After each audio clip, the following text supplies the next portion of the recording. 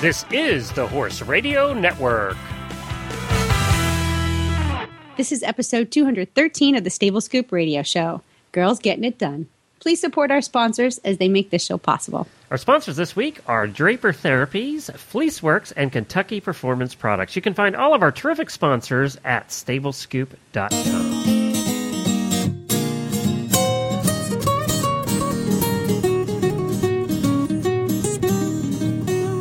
Welcome to the Stable Scoop, with weekly shows delivered right to you. With Helena and Glenn the Geek, live from the stable, it's every week. They bring you the news through hail or high water, while using their tails as their own fly swatters. So sit on down and laugh till you poop, cause it's time again for the Stable Scoop. Stable Scoop. The Stable Scoop. Stable Scoop. Howdy, everybody. Glenn the Geek here. And this is Helena B. You are listening to the Stable Scoop Radio Show on the Horse Radio Network. Do you remember how I said that we were having attacks of rattlesnakes in the neighborhood here? Yes. That there were so many rattlesnakes showing up in our local neighborhood?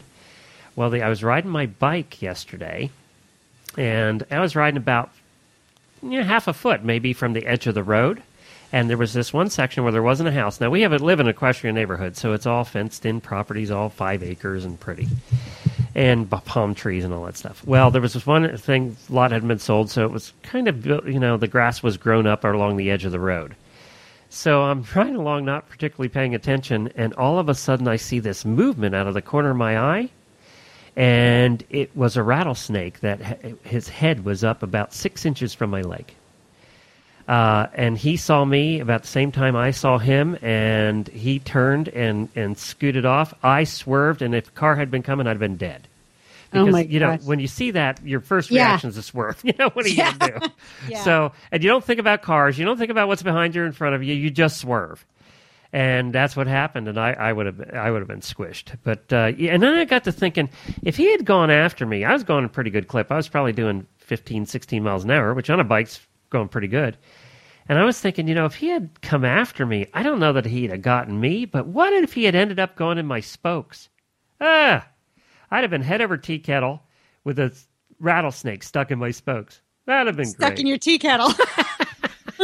A rattlesnake stuck in your tea kettle. Oh, you want to hear what else happened around? This is not fun news, but it just goes to show you that this stuff does happen. We get bad storms here all the time in Florida. Every day, thunderstorms. In the afternoon, about 3 o'clock, we get a thunderstorm. Well, apparently one day last week during one of our bad thunderstorms, a horse was killed by lightning about 2 streets over. Oh, God. Yeah, a dressage horse. The people up here from, they have a place in Wellington, too, and it was one of their dressage horses. It was very sad. And oh, my God. Did it hit him directly? I don't know. I haven't heard the exact story about whether it hit a tree and, the tree came down or what the story was. But it was, that's something, we all talk about whether you leave your horses in the barn or leave them out there in storms. But sometimes you're just not home, Your horses are outside. What are you going to do?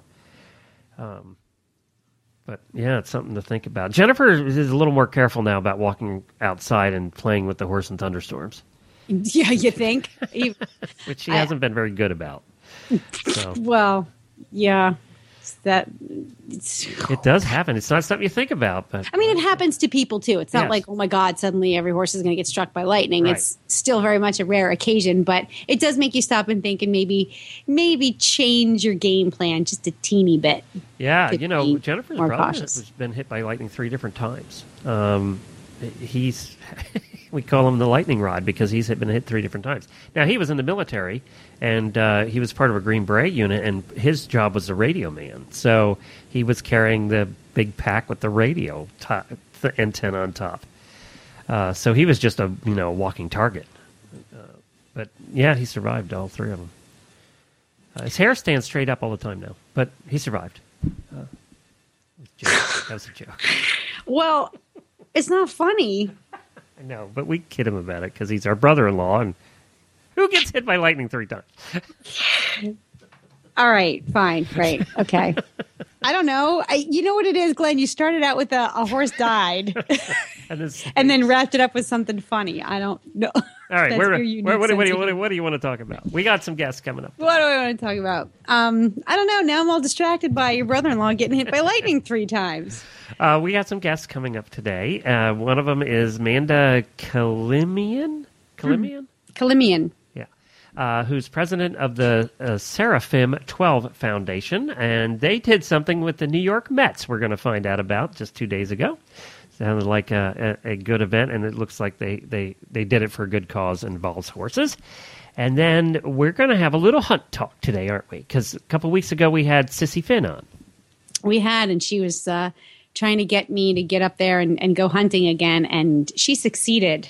And it was just absolutely phenomenal. So I can't wait to blab about that. And, you know, when we don't call it the adventures of Sister Finn for nothing, when Sissy and I get together, some really funny stuff happens. I mean, she's just a magnet for funny stuff, but when you put the two of us together, it just gets amplified. So we've got some good stories for you. And just as a teaser, in the show notes you have written here, and I don't know anything about this yet, so I can't wait to hear about it. And you just have, and this time it's wedding cake drama. The wedding cake and drama. A hunt. Yes. Now, I'm trying to imagine how the two go together, but we'll find out here in just a little bit. Plus, we have our Tack and Habit segment with the most expensive Tack and Habit product we've ever done. The most, absolutely. Yeah, I think there might have been a hay steamer that came close. No, it didn't really come close. No, not even close. Yeah, not even close. So we're going to have that coming up as well. But first, let's take a break for Fleeceworks, and we're going to be right back with Amanda Kalimian, president of the Seraphim 12 Foundation. Fleeceworks manufactures pure Australian merino sheepskin and merino wool saddle pads and accessories. Their pads produce a vital thermal balancing layer to pull excess moisture and heat away from the horse's back, allowing muscles to work at maximum capacity without overheating. Fleeceworks Australian merino wool is breathable and hydrophilic, able to hold and store 35% of its own weight in liquid.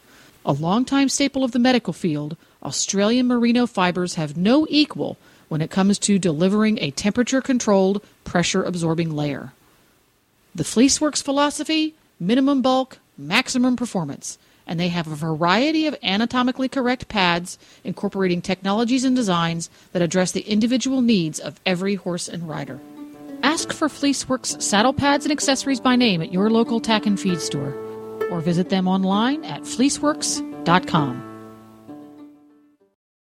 Well, hi, Amanda. Thank you so much for joining us on Stable Scoop. Hi, Glenn. We appreciate you being here. Now, tell us a little, before we get into what you guys were doing at the ballpark, tell us a little bit about Seraphim 12 Foundation. First of all, where's that name come from? Well, Seraphim 12 Foundation, Seraphim are, as you know, are angels. And there are 12 horse angels, thus the 12. And yes, we do tend to be a little bit on the spiritual side here. And just as there are angels for people, there are angels for horses. I did not know that. Wait a minute. Let's back up for a second. Where are these horse angels recognized? Well, it's sort of it's a no, you just sort of know. I mean, if people have angels, why don't animals? No, I think what she's asking is the 12 angels. I didn't know there were 12 horse angels. Right, like 12 official horse angels. Yeah. Well, there are 12 official horse angels. They are in a group, and Pegasus is the leader. The focus of the foundation is to promote education and awareness about abuse, neglect, and slaughter of America's horses. And is this all horses, or are we talking Mustangs, or just all horses? Oh, we are talking about all four-legged horses. All horses all over the world. Okay. We are focusing we focus on American horses because we're here in America, but the truth is it's a global problem, and, we have to start here and then work our way around the world. And so your mission seems to be really creating this bond of compassion through education, through what are the venues that you're using to help create this new perspective about horses? That's exactly right. The only way that you can affect any sort of change is through education, and that is through awareness. And education is the only way, and through compassionate and humane educational programs is the way to teach people about what is going on in today's world with horses. Horses, as everybody knows, horses are the backbone of our country. I mean, we wouldn't be who we are today or here if there wasn't a horse carrying us around from place to place, or pulling a cart, or helping us build or forge a river or a stream. And, what's happened is, as modern technology and civilization has evolved, the use of the horse's main, focus and purpose has sort of changed. And so people have lost their bond or understanding of partnership with their horses, and horses have just become, for some people, yes, like us, we love our horses and we see them as friends, companions, and pets. But for mostly everybody else, they see it as a vehicle and a means to make money off of, a disposable item. So now, are you in the adoption business? Do you adopt horses yourself, or are you in the education business? No, we do. We are not a rescue, and we are not a sanctuary. Of course, in the beginning of the process, in order to understand fully all the different ramifications of the problem, we have rescued about 16 or 18 horses from the slaughter. We've taken them from older retired show horses that had no place. We've taken a few from sanctuaries that were unable to keep them. But that was really for our education. We are a vehicle of awareness and promoting educational programs. Well, and that's what caught Helena and I's attention is anytime a horse organization does something in the mainstream to get non-horse people interested and involved, it catches our attention. And you had this little thing you did the other night. You don't start small. You had this little thing you did the other night at a baseball game. Tell us what happened. Oh, my God, yeah. It was a little thing, all right. Well, we put on what we want to call our first Hooves on First, which was at Citi Field in conjunction with the New York Mets. And David Katz, who is a friend and a board member and partner of Citi Field and the Mets, very generously and brilliantly came up with the idea, let's use that venue to reach out to people. And it's the perfect place or opportunity to get people's ear and to spread the message. The focus for Seraphim are not as much, we want horse people, because there are many horse people that have many misconceptions about horses, slaughter today, humane euthanasia, and things like that. But the focus really is non-horse people. Non-horse people. There isn't a person in this world that you ask if they like horses. Everybody likes horses, whether they have one, seen one, or ever ridden one. Everybody loves horses. Everybody's wanted a pony when they were little. Horses are magic. They are. They are magic, and they're magic to everybody. And so the thing is to reach out to the American people and to let them know that the state of the world for horses today is terrible. And much of the information that we offer people is going to have a significant, if they like horses or they care, could have a significant impact when they go to vote. Because they may say, when they get into that voting booth, they may say, oh, wait a second, this guy, he voted, he's pro-slaughter, and I'm not pro-slaughter, and I don't believe in that, and this other, candidate is not. So it might have an impact on voting and government.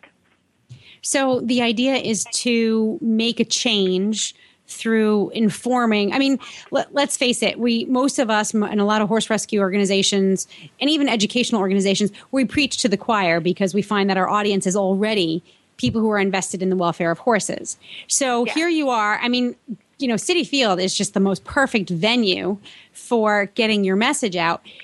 And you're telling these people the state of horses in our country right now is horrible. And are you actually saying to them, go out and help us by voting? What kind of call to action are you asking this new audience? Well, good question, Helene. Our call to action is, I want to say two things. I said the first thing we say to people is, listen, because everybody thinks if you're a charity, and it's a terrible thing, the first thing people think is you want money. Oh, my God, please go away. And it's true. And yes, of course, everybody needs money to run their organization, but our call to action is to tell somebody else, tell your friends, tell your coworkers, tell your family about what is happening with horses. We want everybody to talk about it. Talk. We want it to be, a huge network of communities talking about it, because our talking about it and people talking about it is only going to help the rescues, sanctuaries, humane organizations in their communities. We want people to not turn a deaf eye or ear if they're driving down the street and they see their neighbor has a horse in their backyard and then you can obviously see it's malnourished or it's neglected. We want them to want to make a phone call to somebody to say, hey, look what's happening here. So many people don't do that. Right. It's sort of like that see something, say something that we all yes. embraced after 9/11. It's like, so there's an awareness. You want to create awareness and hope that people will act on it in whatever way is appropriate for that given place and time. That's exactly right. And Helene, let me just say, through that simple action, through people, because the end result of Seraphim's long-term goal and focus is, we see horses as our educational ambassadors. Horses are different than any other animal on the planet. And those of us horse people, we know that. Most people don't, but they are different than other animals. There is no animal that you can tell me about, or even person, that offers the kind of therapeutic benefits that horses do today. The therapeutic benefits and programs that horses are engaged in, it's a countless number. And every day, there are new programs being designed and developed around horses. Now we have programs for our war veterans. Now we're taking little miniature horses and using them as, not to replace, but as well as seeing eye dogs for handicapped people. Every day. I got to tell you, my cat certainly doesn't do that for me. He just stresses me out. Well, cats can do that, I think. They're a little more independent. My cat's name is the Beast. Does that tell you something? That's his name. And it's a very fitting name. And it's a fitting name for this cat. It's a fitting name. I got to get back to the Mets here. You walked right by that. I'm sorry. Anyway, yes, because now you're at the stadium. I got to get back to this because you had Joey. I can do that. You had Joey. So that we had Joey there. Now we should tell everybody who Joey is. Joey, the warhorse puppet, joined us in our mission to promote advocacy, in our country for American horses, for the horses, to make a statement. I think it's kind of neat that you got Joey from the play to come down, and of course the play in New York only runs through the beginning of January, and then it ends there. They're on a roving tour right now of the country. They are going on a 30-city tour. Yep, and they're actually coming down to Tampa, Helena, down here in Florida, and Wendy, and we're going to try and get a bunch of the listeners together and all go over to Tampa and see it over there. But you should. And you also had Paul Rogers there. We did. We had Paul Rogers there, and that was just fantastic. Are you familiar with his work? Yeah, he's and he just had the "With Our Love," and I know that was one that's one of his releases, and it charted off pretty good on the charts. Started off pretty good on the charts, and I know that he that proceeds of that are going to you guys, right?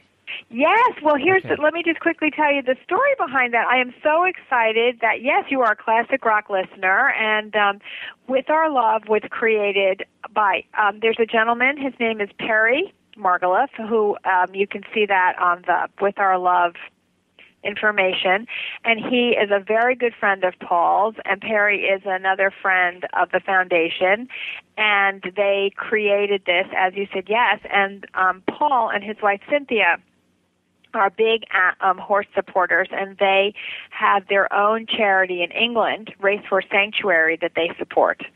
So Perry, being a Seraphim friend, and Paul, being a friend of his particular charity in England, teamed up, and it's sort of great. It's sort of bridging the continents, America and England coming together, right, for the cause, for horses, and they've created that song.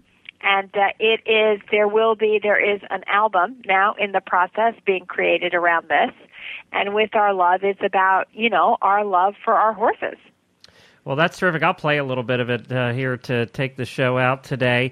You can find out more about Seraphim, and that's spelled SERAPHIM, 12foundation.org, by going to their website, and you can find out more of the information. Congratulations on getting it done with the Mets there the other night.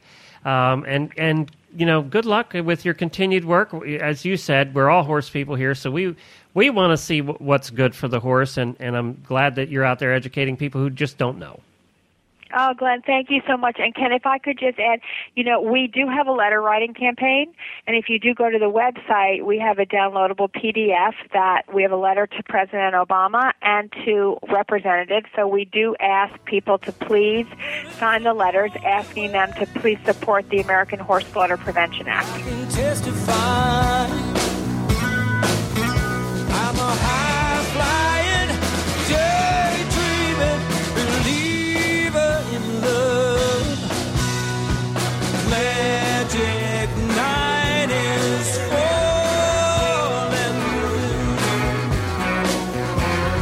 Moon and stars are cold. Our host of the eventing radio show, Samantha Clark, caught up with Kat from Draper Therapies while they were both hanging out in England. So let's take a listen to what she found out over there. Kat, welcome back to the Eventing Radio Show. We're so happy to have you on. Let's, I don't even know where to start. Let's talk all about Blenheim. You've just spent the week there. First of all, you did the fantastic promotion with the course walking and the Draper Therapy socks and the Draper Therapy huge grand prize draw. How did all that go, and who's the big winner, and what did they choose? Well, we haven't decided on a winner yet. We actually were going to choose them when we got back to the States just because it's been kind of a disarray with service and all that. We wanted to do a big grand slam and really get in touch with that person. So stay tuned. We will be in touch soon as far as who won. But as far as how it went, it was amazing. Like, we didn't know what to expect because this was our first year and, it was new for the event organizers and things like that. And people really seemed to grab on to doing it. And Horse and Rider and Pony Magazine did a fantastic job at pushing the hunt for us. So it was really exciting. But I think people really enjoyed that because when you're out doing the course walk, it's a long walk for, you to be on foot doing that. And it added a fun element to it so that you were kind of really looking at the jump and really looking at the signs to see who was sponsoring it and what the jump was all about. Was it a table? Was it a drop? Was it this? Was it that? So it was really fun.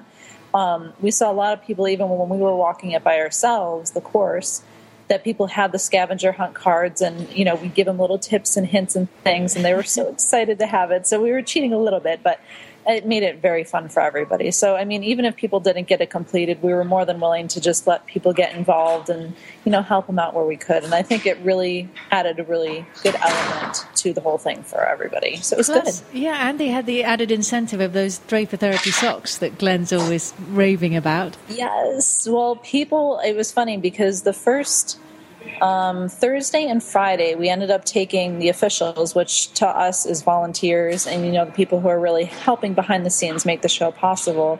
And we went on a course walk with Eric Winter on Thursday and Friday. And after everybody was done, they did the scavenger hunt along with the course walk. So when they got done, and they had to be on their feet all weekend, we got so many praises later on when we saw these volunteers out working the show. They were like, oh my gosh, my feet feel amazing. This made such a huge difference. So it was very rewarding to hear that, short of a time period, on how everybody had been doing with the socks and how much fun they had. And it was really great.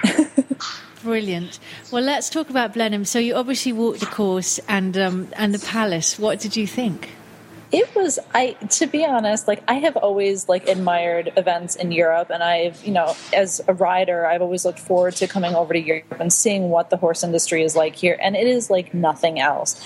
And then when you have the palace added into it, and we actually got to go to the rider champagne toast and things like that. So we were invited, and we got to meet a lot of the riders and things like that. But we also got to get introduced to the Duke and Duchess of Marlborough, which isn't presented to a lot of people. So it was very unique and very humbling and just wonderful to be able to get that unique opportunity. So there were so many firsts that we had, and it's just, I'm left with so many amazing things to be able to say about the event in Blenheim Palace and everybody who was involved with it. I know you've set the bar pretty high now, if that's your first European treatment. I know. Oh, I can't even imagine. I mean, and it's just been fantastic because we've basically gone back into London now, and we've gotten to see a lot of the sites, but we've met with a lot of retailers here, which, again, it doesn't strike me as having a place to be able to buy equestrian apparel here in London, and we've been able to do that. So that's so unique to what Europe is for the horses, and so we've just had such a good time. Good. Were you able to see any of the Paralympic parade? I think that was the last day today. Were you able to see any of that? We caught the tail end of it. We kind of got a whole run around with it. It was a mess because we didn't know where we were going, and they had a lot blocked off, and it was a little bit hard, but we did get to see a lot of them on the streets that were heading to the parade, and it was very exciting to be able to overhear them and talk to them a little bit about what they were doing, and the whole city was abuzz with everything today. So it was just a really great day, and I can understand why people are so almost sad and disheartened after everything, because this has been a whole summer of an amazing events with athletes of all, caliber here, and now it's all over. Yeah. Can we look at, where can we see your photos? Is that the Draper Therapies Facebook page? There are some on the Draper Therapies Facebook page, or you can just type in cat at AT Draper, and that'll be my Draper Therapies professional Facebook account. And I've posted every photo I've taken in London and in Woodstock while I've been here. So there's tons of stuff to look through, at least on my Facebook page. Oh, what fun. Well, thank you so much for sharing all your adventures. And we look forward to hearing all about, we'll look out for you on Downton Abbey. It was so, oh my gosh. And that was funny is because I kept feeling like I was reliving that. It was with the side saddle and the hunt and the hounds and then Blenheim Palace. Yeah, it was just amazingly cool. So brilliant. Well, thanks very much for updating us, Kat, and we'll speak to you soon. Okay, thank you. So this is the best part of the show. This is my favorite part of the show, where we get to talk about how I went hunting. It's all about you, Helena. It should be. I'm telling you, I have turned a corner. Life is all about me from now on. I'm coming out from underneath the rock I've been living under. Actually, it has been quite a number of years. Well, I say quite a number of years. It's been at least 3 years since I've gone out hunting. Really? 4 years since I hunted regularly. Oh, I didn't know that. Yeah. Huh. So I only got out once or twice before we moved to Rhode Island. And then before that, of course, it was Zeke and I were going out regularly. But so I ride out with the Myopia Hounds just north of Boston here in Massachusetts. And it's a great hunt. It is a drag hunt. It's not live. And they have a new huntsman this year. They have new joint masters. Kim Cutler and Ted Meem have taken the place of our beloved Donald Little, who passed away earlier this year and who was greatly missed. But Kim and Ted have stepped up to the plate and have just been so welcoming and have provided great leadership. And they found a wonderful new huntsman, Brian Keeley. And I guess he's Irish. Yeah, good guess.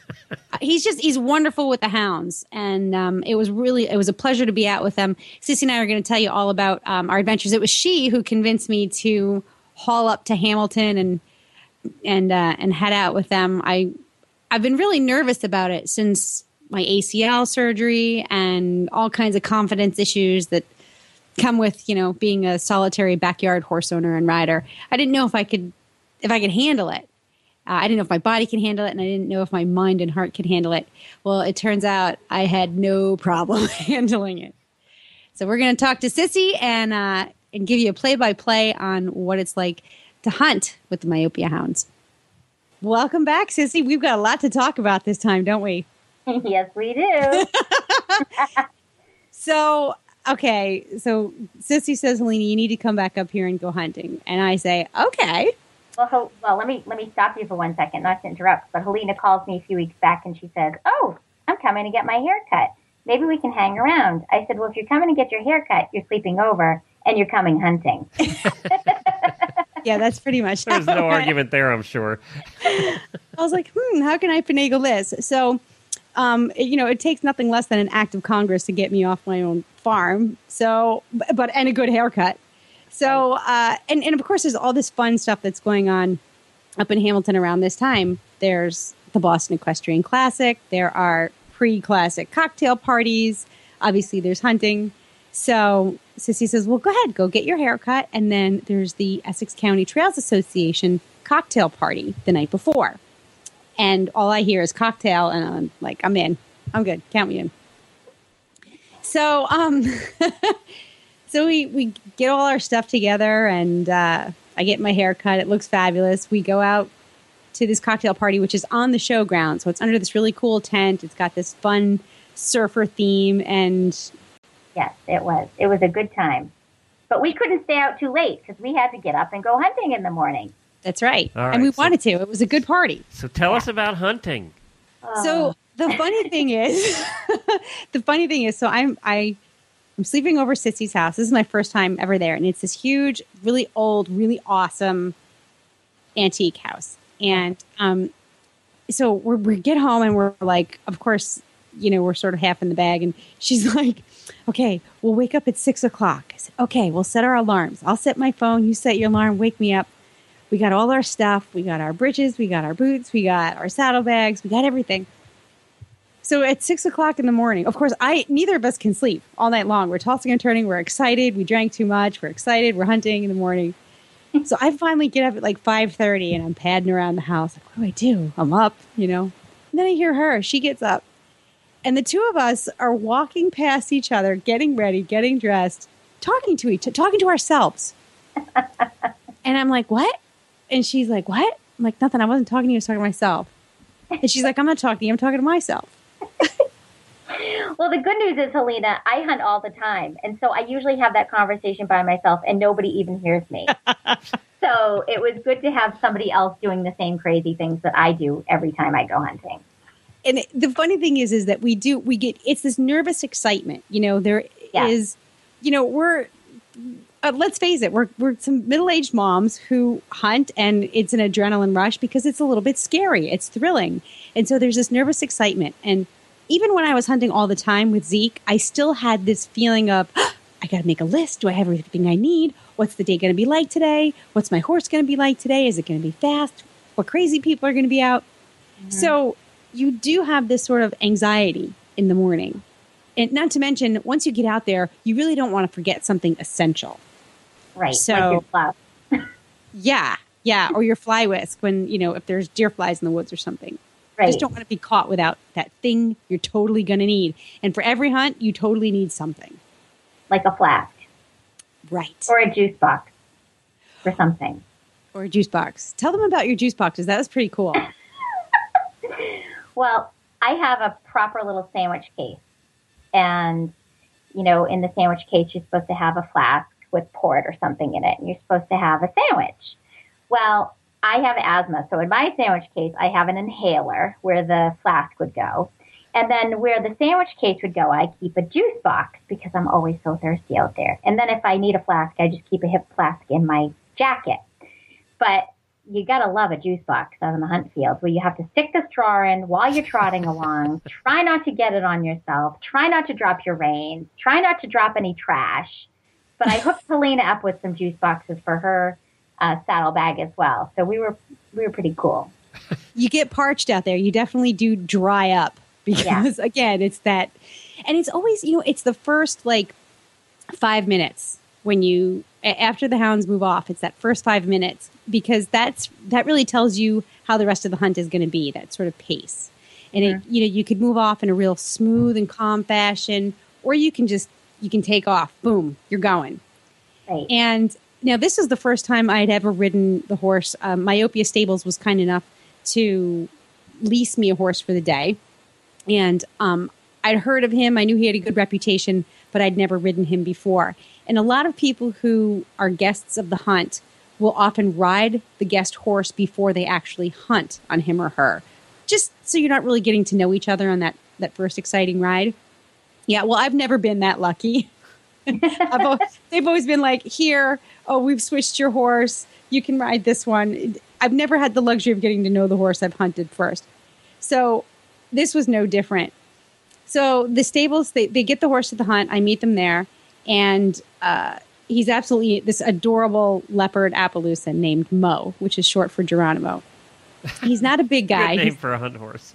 Totally. He's the perfect size for me. So the escort from the stable says, well, here he is. And, he's a little up today. He might be a little up. So the first red flag goes off. He's a little Never up. want to hear that. Yeah. So, well, was he ridden yesterday? And if so, how was he? Oh, yeah, well, he did one lesson yesterday and he was up. So I say, okay, we'll define That's code up. for you're going to get your breeches dirty. Well, in the very next, among other things, in the very next sentence, I hear, so he might give you a little buck or two. Now, mind you, this is when I have one foot in the stirrup and the other one swinging over his back. So I'm committed at this point. I have really done a lot to get here.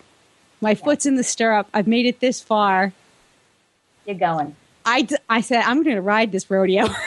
I don't care what he gives me. I'm not turning back.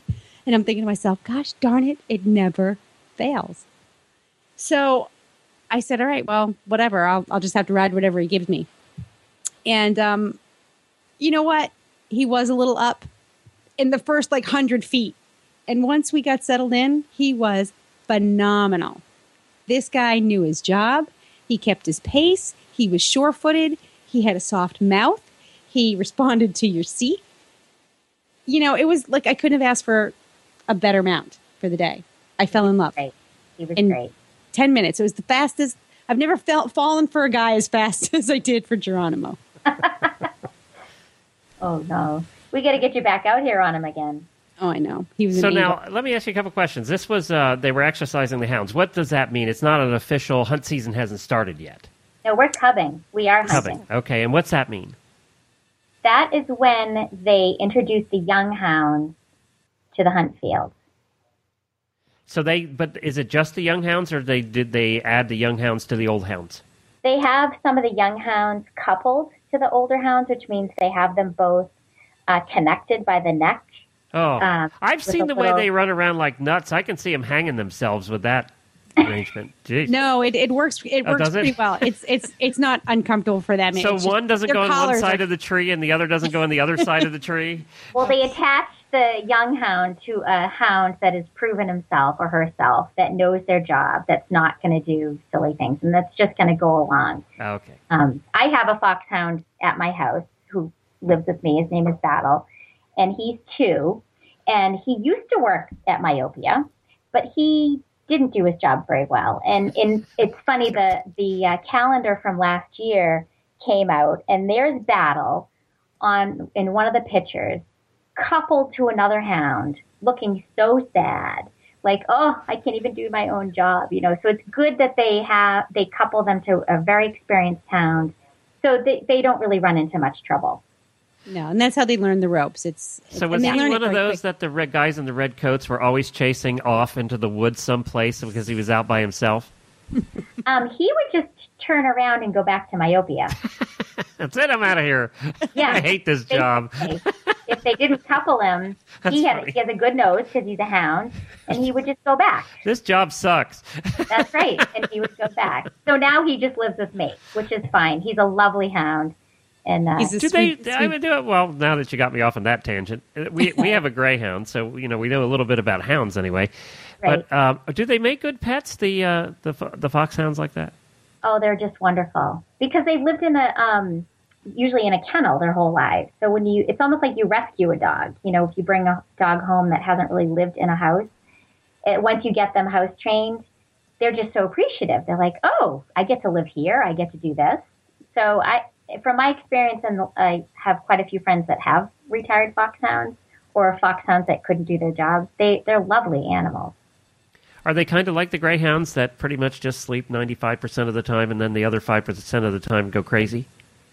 No, Battle's pretty. Well, I think he's a typical hound. He likes to move a lot. We have an invisible fence here, and he goes around the house. There's a track around my house he's made because you can see where he goes in a big circle around my house. But make a note of the invisible fence comment because we're going to come back to that in a minute. Okay, so you got to tell me, you kept your pants clean there, Helena? Kept your breeches white? I kept my breeches, but there was a moment there we hit a couple of bees that I thought maybe my breeches might not be so white. Yeah, we did hit bees at the end of the ride. But there's a strategy in the fall up here in New England. We have ground wasps, and they're everywhere. They're not just out in the woods. You can have them around your home or whatever. But what happens is when the front field passes through a particular path or a trail, they stir up the bees through the pounding on the ground. So the back field, either the second flight or the hilltoppers, tend to run into the already very mad bees. Okay, so the less inexperienced riders get the bees. Exactly. Yeah. Exactly. So what you do is, what you start to see is the more you hunt, you start to, know where the bees are going to be, and two, you start to recognize the small little geographic microcosms, like places that are a good fit for ground bees. And so you back off a little bit from the front field, which gives you plenty of room to gallop like a bat out of hell when someone yells bees. So there's a strategy for getting through them. And we did hit 2 patches of bees, which we got through just fine. There were really no issues. But the third group got us by surprise, wouldn't you say, Sissy? Yeah. And a lot of people got stung and a lot of horses got stung. Ooh. But nobody came off. Nobody came off, and there were some little kids out there. And I think Mo got a couple on his belly, and he just sort of pee-offed. He went, he went straight up and down, but forward at the same time. And you know what it is when it's happening. Like once your horse sort of tucks his belly up, you know what's going on. And you just put both those legs on, and they're happy to go forward. They're happy for that direction. Yeah. And you have to keep going because the bees will stick with you. They'll fly with you for a fair amount of time. So you got to go. You got to go. And they're fast. Yeah. And so, it sounds kind of scary, but I was just going to say, okay, this sounds thrilling so far. That's the worst. That's really the worst of it. The other is, I don't know about you, Sissy. It's sometimes, like, every hunt is different in that it could be the temperament of the field, of the group of riders that you're out. It could be the terrain. It could be the speed. It could be the weather. It could be how the hounds are working that day.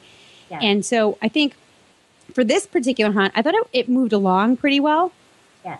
And, it's how you handle your horse. How do you trot downhill? When do you stay in your half seat, which for me is most of the time? Yeah, exactly. What do you do with your leg when you're going uphill and downhill? How do you, can you keep your leg perpendicular to the ground on buried terrain? Rocks, how to avoid rocks and roots.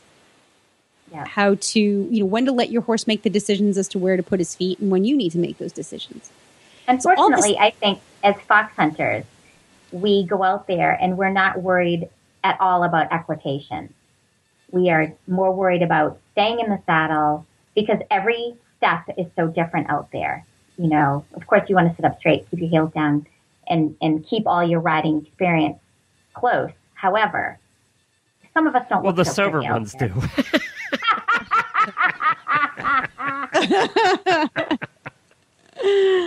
Yeah, that's not as rampant as you might think. Because it's not formal season yet. Come on. It's after the hunt when everybody starts to imbibe.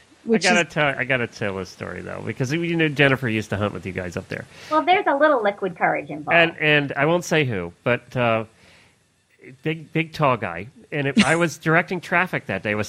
They have people that stop traffic when they cross roads. So we would go out ahead, and we would stop the traffic for when they came across the roads. And this big tall guy on a big horse comes. I don't know if he was a red coat or not, but a red coat. Will you stop? He comes They're right called across. Pink coats or scarlet. It's appropriate to be a red coat when you're up in New England. So he comes across, and literally the field just stops on the other side of the road, and he just went and fell right off his horse, just right off the side. And of course, there was no alcohol involved in that particular situation. And then we had to help him get back on his horse. But you do see that occasionally. That's an occasional thing. You're right. It's not everybody. I'm just kidding around about that. And it is kind of funny when it happens, as long as no one gets seriously hurt. Right. But Usually we will say in slow motion instead of racing for the accident. You kind of it was like fall something out of slowly off your horse. It was like something out of a comedy. It was like, to slide out, because you become like liquid. You're so relaxed. You just you're not racing for the fall. You just go. Here we go. Just going off your horse. Like on Thanksgiving, for example, you really can't help to imbibe a little bit because we have checks along the way on Thanksgiving. We're out hunting for 4 hours, and we stop at people's houses along the way. And, folks, for example, there's one stop where the folks that own the house come out to the field, and they give us all hot beef consomme with sherry in it. I mean, it just goes on and on all day. Things like treats like that. So we're really all very relaxed, especially on Thanksgiving. It is one of the prettiest things to see, especially the Thanksgiving hunt, because you get so many people that come out every Thanksgiving to watch. You get so many spectators along the way, and people will drive from point to point so they can see the field go through, and it's a big field that day. In the hundreds. Yeah, everybody and their brother comes out for Thanksgiving. Yeah. Which I tend to stay away from that, but. Well, before we totally run out of time here, we have teased it the whole show, and I'm dying to know because I don't know the story either. What is it about the wedding cake? Oh. So after a long day, right? So the Equestrian Classic was the next day, and I had helped It's a jumper friend. show, right? Yes. Okay. I had helped a friend run the patron tent. We were there all day, and about 7:30, we were still there at night, taking down the decorations, and my phone rings, and, I had Helena Friday night, the party Friday night, we hunted Saturday, we set up Saturday, Sunday all day at the horse show, 7:30 Sunday night. My phone rings. It's the environmental police. And I think... Police. I didn't know there were environmental police. Right? I'm like, do I have an oil spill? Yeah, that's right. So I think that it's like a scam, a fundraising scam, where they call and they say, this is the state police. We want to raise money, blah, blah, blah. Yeah, So I hang up because I am tired and I have no time to play with these people. So I hang up, and 1 minute later, my phone rings again. And now I'm really annoyed because this person has called back. So I said, hello? And he said, yes, this is so-and-so from the environmental police. Do you have a dog named Fergus? And I said, oh, I do. Is he okay? And he said, well, he's fine. I am up at the Willowdale Estate, which is a wedding venue next to my house. And he said, and your dog is here. And I said, oh, well, I'll send my husband right up to get him. What's going on? And he said, well, he's been eating the wedding cake. Before the wedding? Yes. Oh. Now, which they just paid $3,000 for at least if you live in Hamilton. Yeah. And I don't know how nobody saw, if I can just paint this the big picture. hound eating the cake? No, it's Fergus. He is actually a yellow lab that weighs about 160 pounds, and he lumbers. He is so fat and slow. Well, There's no way nobody could see him fatter heading now. towards the cake. Right. So after that crazy weekend, I have to go and deal with the dog and the wedding cake and the environmental police. And come to find out, I live inside, well, not come to find out that I live inside Bradley Palmer, but I live inside the state park. And there's environmental police that are here all the time. And I didn't even know that. And I've lived here for 2 years. Good God, I hope the know? environmental police don't carry guns. I don't think they do. Oh, good. What do they carry, like bow and arrows? They spray How do of some they sort. defend themselves against bears and strange people? They carry Febreze. Exactly.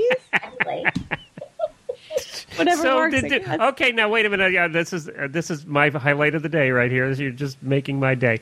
So now you get there and your dog is eating. What the heck happened when you got there? Well, they weren't that happy. And No, I can imagine. Well, Helena, should we back up one more step? I'm not sure if you're listening. Yes, we have to tell about Funny. the Ziploc bag. Okay, so Helena and I, when we get up Saturday morning to go hunting, we went out into my driveway, and my dogs, I have two dogs, the lab and the foxhound, and they were out in the driveway, and the trash, they pulled the trash out of my trash barrel, was everywhere, all over the driveway. But I don't have time to pick this up, because I got to go hunting. I used to be on a horse soon, so I get in the car and off I go. So that's Saturday morning. Sunday morning, I get up, and I let the dogs out, and Fergus comes back, and he's got a Ziploc bag hanging out of his bottom. Oh, no. So not only Not did they stuck not... to. All right, Wait a that's a minute, story not I stuck didn't to. need. No, stuck to. Sorry, I didn't need that story. So not only did they not see this lumbering dog coming to the wedding cake, but he's got the Ziploc bag hanging out of his bottom. Oh. How do you not run the other way when you see that coming? So did they what did they do about the cake? Well, he just took a few bites, and so I... Can you imagine telling the bride this? Well, they will talk about it for generations. I mean, they'll be an old couple, and they'll say, "Remember, Did they when we just got cut married, that part of the that's cake all out and came put some? ate our cake." Did they just cut that part of the cake out and put some icing over it, or what? I don't know what they did. I took my dog and I ran home. When do And you get the friends- $3,000 bill for the cake? Nobody has sent me anything, and nobody's tried to burn my house down, thankfully. This poor bride. Can you imagine? No, I can't imagine. The dogs went through the invisible fence. They just ran through it. So Well, for cake, I would too. Yeah. Me too. Me too. I wonder how many cakes he's eaten that nobody knows about over at that I place. don't. Yeah, right. I bet you that wasn't his first wedding cake. It may not. He's a big boy. It may not have been. Okay, that's What I've heard hilarious. about. That's the best one of the day. That's only just great. me, only my life, only my dog. All right, we're about out So of that was a time. big weekend. All in all, it was a big weekend. That's the funniest story ever. It's always an adventure. This Didn't is make why the we call it bride's the day, Adventures with Sister Fen. You just never know what's around the corner. Because there's always something. Well, next weekend is the parade, so I'm sure something will go down. We're hunting before we go on the parade for 2 hours, so hopefully all our horses will be good and tired, and then we'll be marching down Main Street in Hamilton in the parade. So. Well, you have a terrific time. Be safe. Thank you so much for coming by to share this story about your hunt and your fat dog. Thanks for having me. That's funny. Well, that's great. That sounded like a lot of fun. You know, you have Jennifer very jealous because my wife, who is also a hunter, and she's jealous because the hunts down here in Florida don't start for another 2 months, so she has to wait. I know. But that's when ours wrap up. So, her season starts and ours ends. But, we'll just have to fly her up here. We'll wait for airfare to kind of drop, and then we'll get her up here and go out. It was a nice field, too. I know we mentioned that in the segment, but meaning it was a nice field that it was full of competent riders, which makes things just flow really easily. And that's one of the things I think Jennifer would really appreciate, especially since she spent so much time serving as the hunt escort when she was working there. I you though, I used to like going and watch the hunts when all the drunks would fall off. I have a couple of funny stories too. I remember one guy, he was just 3 sheets to the wind, and he was on this like super fit, crazy hot thoroughbred. The guy had to be like, 300 pounds and pushing like 80. And he was just out of his mind. He kept trying to mount the horse from a stone wall. He'd come off. His girth was slipping. He kept trying to mount from the stone wall, but the poor guy kept falling off the stone wall before he could get his foot in the stirrup. Dumpty. So he finally he falls backwards, and he's laying in like brambles and pricker bushes. And he just puts his hand up. He's like, I'm good. I'm just going to stay right here. Scratched and bleeding, totally drunk. I was like, I don't know if hunting is for me. But I have to say, he was not a member of the Myopia Hunt. He was not a subscribing member. Yeah, that clarifies it. Yeah. Well, we're going to be doing our Tack and Habit segment next, but, I got an email, Helena, about Tack or Habit, and somebody was whining that we do 15-minute infomercials for stuff, and I think it must have been a new listener who doesn't realize how Tack and Habit actually started. So maybe now's a good time to explain why we do this segment and how it started. So Tack and Habit used to be its own show. Glenn and Jennifer, Coach Jen from Horse Tip Daily, and I, we spent a lot of time talking about gear, about stuff, especially Jen and I. And we've spent our share of time shopping for stuff, bits and bridles. And we all worked in that industry. We all worked in that. Well, I was retail. Yeah. Getting to that. Oh, sorry. We've spent hours and hours at the equestrian trade shows and seeing what's new and whatever. So, and like any good horse person, it's important to have quality gear, stuff that works. It doesn't have to be the most expensive stuff. And, so going out there and finding things that do what they say they're going to do is kind of a rarity in the equestrian world. And so that's how Tack and Habit was born. We wanted to find products that we thought were cool, find products that we thought were reliable and effective, and then bring them to you, talk about it. And let's really clarify that these Tack and Habit segments are not paid segments. At all. We are picking the products. Now, if we highlight something that's one of our sponsors, we tell you that. We do. And we try not to do that. The idea was to find just cool stuff out of the blue and even things that we haven't tried before, we've just heard about and sort of, this sounds kind of cool. Let's feature it. And then perhaps one of our listeners will call in or email us and say, hey, I've tried that. It's great. Or it totally sucks. So the idea was to remain neutral about these products. But, because it's me and because it's Glenn, we get kind of impassioned about stuff. And when we find something that we love, well, we're going to tell you we love it. But it's in no way a paid advertisement for any of the products that we feature. And we only wish that the one we're talking about today would start advertising with us. We only wish. Please. If you know anybody there, let us know, because right now we're going to highlight one of the most expensive products we've ever done on the Tack and Habit, and that is brought to you. The segment is brought to you by Kentucky Performance Products. We'll be right back with the most expensive Tack and Habit product yet. Choosing a supplement can be confusing. How do you know which ones are right for your horse? Kentucky Performance Products will simplify your search for effective, research-proven supplements that meet the challenges of today's horses. And this week's highlight product is Contribute Omega-3 Fatty Acid Supplement. The properties of omega-3 fatty acids benefit every system in your horse's body. Contribute improves breeding efficiency in mares and stallions, maintains soundness and protects joints from damaging inflammation, sustains a strong immune response in horses of all ages, and decreases the levels of inflammation in your horse's body by sustaining adequate omega-3 fatty acid levels. Learn more about Contribute Omega-3 Fatty Acid Supplement and all the other products at kppusa.com. That's Kentucky Performance Products at kppusa.com.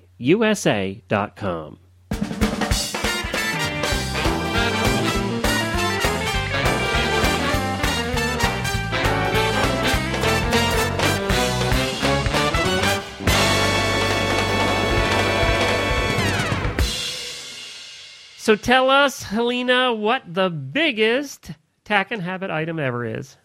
The biggest, most expensive Tack and cut.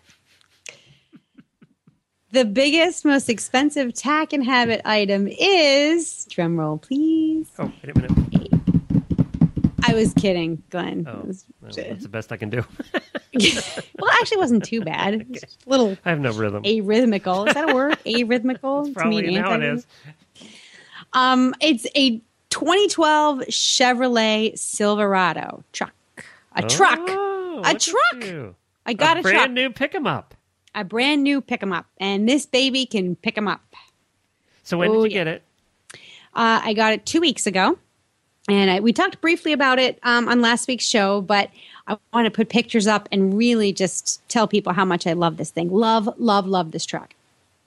Great. Now, you haven't had a proper pickup in a while. You've been a horse girl without a truck. I've never had a pickup truck ever in my life. Really? I've never driven my own pickup truck. Nope. Oh, okay. Nope. And it's been quite a long time since I've had a new car, 9 years. Some people might think that's not a long time, but for me, it's a long time. And so we traded in my favorite car, though, my Subaru Outback, all-wheel drive rock star of a car. I loved that thing. it was very, very hard to trade it in. And even Gracie was she was very conflicted over the loss of the Subaru. So I researched ad nauseum all the trucks that could pull a trailer. What kind of engine do I need? Who's got the best ride? Who's got the best price? Who's got the best reliability? And most importantly, who can tow the most? Who can tow the most in my price range? And I sat in and you don't understand. Helena researches things to death. Drives me crazy. She will research it and research it and research it. So this has been well researched. If anything, it's been well researched. And at the end of the day, you're going to buy something, especially when you're buying a big ticket item like an automobile. You're going to buy what fits your needs and into your budget. So there's always compromise. But I have to say that the Chevy that I bought didn't have a lot to compromise on. Really, the only thing that I feel like I gave up was the length in the truck bed, and I'll explain why. You got the 6-foot one. It's 5.8 inches. Yeah. So I do have a little bit of truck bed envy. Some of my other friends have trucks with bigger beds. This one's easier to park. And it's easier to park, but you know what? Size matters. I can't help it. You're one of those girls. I am one of those girls. Yes, I am. Gosh darn it. So, so anyway, what we ended up going with was the crew cab. The truck has a 5.3 liter engine. Now Chevy offers several different engine sizes and configurations, from 4.8 to 6 point something. I went with the 5.3 liter V8 because it can tow up to 9,000 pounds. And I only have one horse and will likely get some kind of stock trailer. I'm not going to go and spend all kinds of money on a big fancy trailer. And so we calculated as close as I could estimate that we probably need to tow about 7,500 pounds. So going with the engine that could pull 9,000 pounds safely, I thought was the best way to go. And it has to be a family car because I can't afford to have an automobile and a truck. We don't make that kind of money. So I ended up going with the crew cab, which has a full-size back seat, and I am very, very happy that I did. Now, a few weeks ago, we took Gracie to a show not too far from us, and as we pulled into the showgrounds, I had to be at least 6 or 7 Chevy trucks parked with their trailers attached. And I was just in heaven because I'm going to go and talk to every one of them. What do you like about your truck? What made you decide to buy it? Do you like the crew cab? Do you like the extended cab? And hands down, all the moms that were there went for the crew cab. They said, absolutely, if you have kids, if you have dogs, if you have stuff, go with the crew cab because you really wouldn't fit in the smaller. No, we have a St. Bernard, and don't laugh, but that was part of why we went with the crew cab. And so I lost a couple of inches in the truck bed, but I gained really a more flexible family vehicle. And let's face it, unless you're going to shows or hauling furniture, you're in the truck more than you're hauling stuff in the back of the truck. So exactly, exactly. The other thing I gave up, and I had to give it up for budget reasons, but one of the things that we'd love to do is go down to our local beach and tailgate. And in the Subaru, we used to lift the hatchback, and in the back of the Subaru, we would get pizza, or we would sit there and, basically eat takeout and look at the waves. And it was nice because you were kind of in the protection of the hatchback. Not that, anybody bigger than me or Grace could fit in there, but we didn't want to give up that little option. So I looked at the big Suburbans, the big SUVs and the Tahoes and the Ford Expeditions. And oh my God, can I just say, rip-off? Rip-off. I mean, it's amazing how much more money they charge for those things. And all you're getting is a cap with a third row. The model that I got can seat 6 people comfortably. So that's a pretty good deal. Well, that is. And, we had a Chevy truck, too. It was one of our first trucks we ever had to haul when we were going to shows and stuff. And we had that truck forever. Now, tell me, you said that, and this is the educational part of this. By the way, congratulations.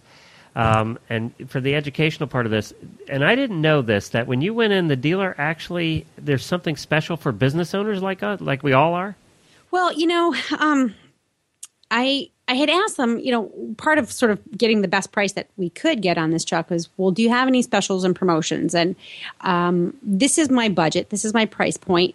What kind of promotions do you have that you can fit into my budget? And, by the way, I'm self-employed. I own my own business. And it turns out that General Motors has a really good promotion for small business owners. A lot of people that go in to buy trucks, are, to be honest, are men. They're contractors or they're builders or, there's a lot of self-employed craftsmen. And so it's in GM's best interest to kind of appeal to that market. So, of course, I say, well, I'm in the horse business and not in the traditional sense, but I'm in it. And, this is my go-to vehicle. And I was able to upgrade the trim level to get almost all the bells and whistles that I wouldn't have otherwise been able to afford because I am a small business owner. I just had to give them a copy of my tax return proving that I've filed and as a small business, and I got several $1,000s worth of upgrades. Like leather interior, fog lights, running boards, protective bed rails, which are a big deal, bunch of other stuff, XM radio, all kinds of little things that I would not have paid for because we're on a budget. But it's a pretty good deal. Huh. So I guess the lesson here is to ask or speak up. You never know what kinds of promotions or what kind of deals they're going to be willing to get or to give you. Because you're a farm owner or you're a trainer or you're a veterinarian or you're a horse breeder. Just, who knows? Who knows unless you ask, right? Well, that's terrific. Well, this is very good. So far, you've only had it for a couple of weeks, but so far it's on the approved list. It is so on the approved. The ride is so smooth, way better than the Ford. I mean, I thought that I was going to buy a Ford until I drove the Chevy. And it handles a lot better. The cabin space is so huge. It's definitely roomy. And yet, there are a lot of features that make it great for a woman. For example, the gas pedal actually can move closer to the seat. So you don't have to pull your seat That's really up. good for a woman named Helena who's about 5'2"3/4. Exactly. It was brilliant. They have all the most important, hand controls from the steering wheel. I can adjust the radio. I can even make phone calls from my steering wheel. Isn't that nice? That's fun. That is fun. And here you are finally getting into the tech world, Helena. I laugh because I used to be so ahead of the curve being in the industry for so long. And now I'm so far behind the curve. I feel a day late and a dollar short to everything technological. But but the nice thing about Chevrolet is that they have fully incorporated all of this new technology into their trucks. So it's not just, their cars. Right. That they're working, the truck is as functional as it is fun. Very good. Well, that's the Chevrolet Silverado 1500. 1500. And prices range from, I went with a 4x4, but prices range anywhere from $26,000 to $39,000. My vehicle, you probably, depending on what kind of promotions you get, we're looking at somewhere around 28, maybe 30. Great. Well, congratulations again. I can't wait to see you actually driving it one of these days when we get up there. We'll go for a joyride. And for all of you Ford lovers and Dodge lovers out there who want to send us hate mail, you can send it to Helena at horseradionetwork.com. Thanks, man. This always brings up the debate, because horse people are always dead set on one thing or another. I had no opinion beforehand. I just did the research and drove the vehicles, and this was the one that I came up with. You're one of the very few that don't have opinions on that, because usually you grow up in a family that's diehard something, Well, all of my family worked for Ford. My grandfather worked for really? Ford. My father worked for. Oh yeah, I've had pretty much nothing but Fords until we got the Subaru. Huh. So I thought for sure I was going to buy a Ford. Ooh, I can feel my father just rolling over in his grave. But at least he'll be happy that at least I bought an American truck. There you go. Well, thank you, everybody, for joining us this week. We'll be back again next week with another new show. Don't forget about all the other shows on the Horse Radio Network at horseradionetwork.com. You can catch one of the other ones I do is the driving radio show. I do it with Dr. Wendy Ying. She is a veterinarian and a traditional Chinese medicine doctor, and she does updates almost every week on the show about traditional Chinese medicine. Very interesting stuff that I never knew before. So you can catch that over at Horse Radio Network as well.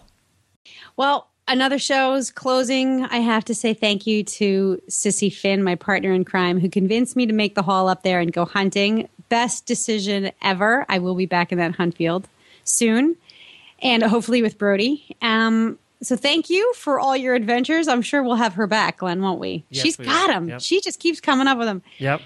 And so I hope you guys will all tune in and find out what kind of adventures we've got next week.